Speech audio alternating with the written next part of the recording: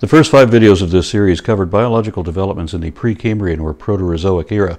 The next 3 videos after that all pertain to the Cambrian. Then we had one episode focusing primarily on the Ordovician period and one for the Silurian. This video follows suit, being concerned with developments in the subsequent period, the Devonian, also known as the Age of Fishes. Because regardless of all the diversity of fish that we've already shown from previous periods, the Devonian was when jawed vertebrates really proliferated. Unto this already eerie environment came armor-plated placoderms, as well as the most primitive sharks and the first bony fish, which were very different than what we have today. And some of these were big enough to be man-eaters. Devonian fish were quicker, faster, more maneuverable, and sometimes more powerful than anything else that had ever lived until that time. Thus, they dominated the seas, which until then were ruled by giant nautiloids like Chimaerosaurus and also Eurypterids, a large and varied group of massive scorpion-like arthropods. Imagine if you could take a holiday at the beach way back then. You probably wouldn't, even if you could. As we explained in an earlier episode, in the Ordovician period, way before this time, there was plenty of oxygen in the water thanks to cyanobacteria, which has been cranking out O2 all over the world for 3 billion years already. The oceans and the rocks were saturated with it, but there wasn't yet enough oxygen in the air for humans to breathe comfortably. There was way more carbon dioxide then, too, which is a greenhouse gas, so the world was warmer than it is today. Paleoclimatologists trace isotopes in different strata to determine atmospheric content in those geologic periods. In the Silurian period, carbon dioxide was on its way down and oxygen was on its way up because now there were plants growing on dry land. These started with mosses and lichen-like liverworts that have to live in normally moist areas. But in the mid-Silurian, vasculated plants emerged, and they could live anywhere.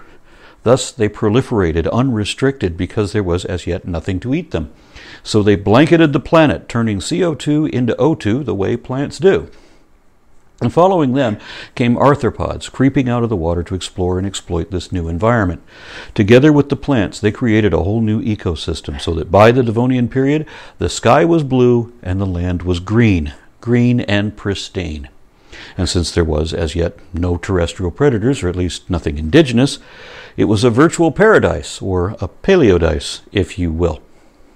The effect that plants had as they spread across the land was actually one of the most dramatic environmental changes to occur in the history of the world. Fluctuating climatic chemistry leads to unstable conditions, which may explain the successive waves of mass extinctions that occurred during the Devonian. The exact causes are uncertain. There are 11 impact craters from this period, but no comet or meteor could explain this data. Throughout the Devonian, there were periods of widespread hypoxic or anoxic sedimentation indicating little or no oxygen in the seas.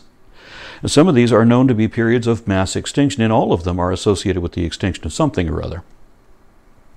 One hypothesis is that as plants converted sterile dirt into soil, nutrients washed off in the rain into the streams and then into the oceans.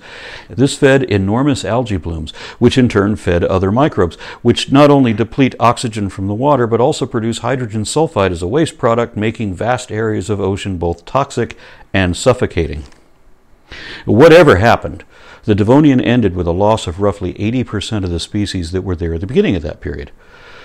So we have one species evolving into 2, and then 4, 8, 16, and so on, such that a single taxonomic family could include thousands of individual species eventually, but it's not perpetually continuous, because many of these lineages will die off at different points for whatever reason. Life has to adhere to certain parameters. Maintaining an ecological equilibrium is like walking a tightrope. Now, whenever we first try to balance ourselves on something, we may teeter wildly, in either direction before we stabilize, And life does the same thing. If a dynamic environment topples into climate chaos, or if organisms can't adapt to compensate to changing conditions, then it's over with and gone, extinct. Whatever species survive then repeat the exponential proliferation of new species all over again. The last video showed the first jawed vertebrates branching into placoderms.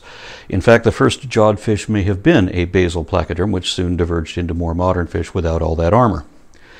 That lineage branched further into the first sharks and also bony fish, as well as an intermediate stage between them. Sharks seem to have lost all their armor abruptly, apart from the sharp spines leading their dorsal fins, and those were eventually lost later in subsequent generations. Acanthodians typically retained those dorsal spines, as did some of the bony fish too. And this is a recurrent trait that is conserved in some modern fish as well, catfish, for example. The earliest bony fish also adapted the gill covers, which we first see in basal acanthodians.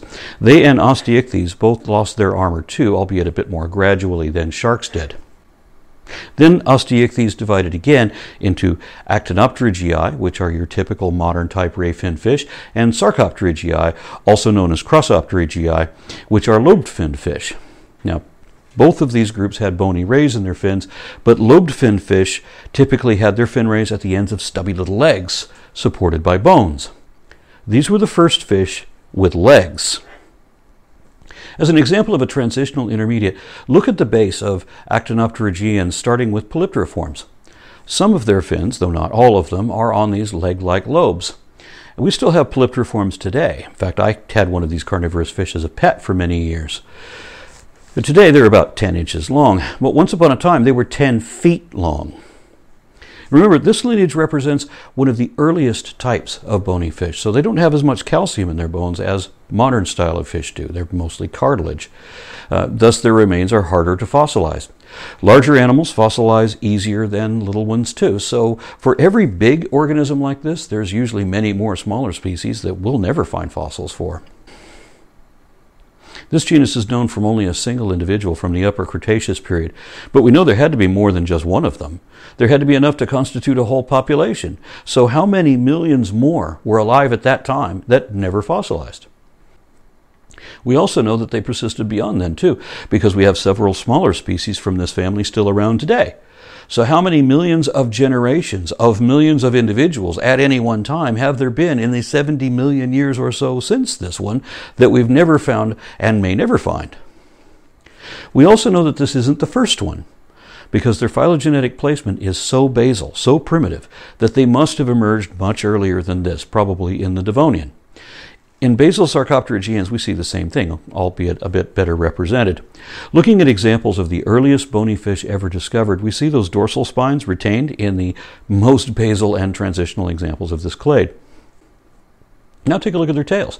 If you remember from the last episode, anaspids had merged a dorsal fin with a down-bent tail to create a crescent caudal fin. Gnathostomes did the opposite, adding a lower fin to an upwardly bent tail.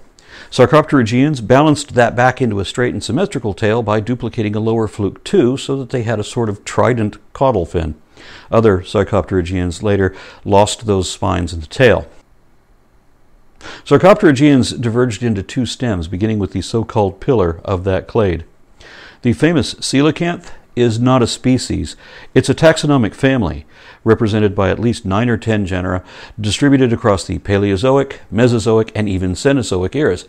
And this last genus is not found in the fossil record at all, but in 2 living and also endangered species, one critically so. Yet these survivors are still more primitive than some of their more advanced kinsmen that went extinct hundreds of millions of years ago. Their sister clade is Rhipidistia. Although one of the Rhipidestian subgroups is commonly known as lungfish, both lineages actually developed symmetrical lungs, but lungfish sort of lost the strength in their limbs. And this shows that evolution doesn't always result in an improvement. By comparison to the often spindly reeds that are some lungfish arms, their sister clade, Tetrapodomorpha, increased their limb strength substantially. They had something most other fish don't have, a humerus bone articulating in the socket of a skeletal shoulder. Fish with shoulders. This clade includes Eusthenopteron, a much faster and much more efficient hunter than any coelacanth. These were once thought to have been the very first fish to walk on land, even though they weren't really adapted to that at all. But then we discovered a lot more transitional species that were, and which taught us a couple of surprises about that transition, and I'll explain about that in the next video. For right now, remember that the word fish doesn't have a consistent taxonomic definition, which is why we say chordate or vertebrate instead. So if you followed along so far, do you understand and accept that having limbs with bones in them, in addition to your backbone and spinal cord, plus your cranium and jaw, all made out of calcium, collectively means that you're cladistically classified as a Sarcopterygian? Do you understand why having all that in addition to symmetrical lungs means you're ripidistant? And do you understand that having all these traits combined in addition to a funny bone in a shoulder socket means that you're also a tetrapodomorph? If you don't get all that, it's okay. The next stages of development that we'll talk about in the next video will give you a much better grasp of that.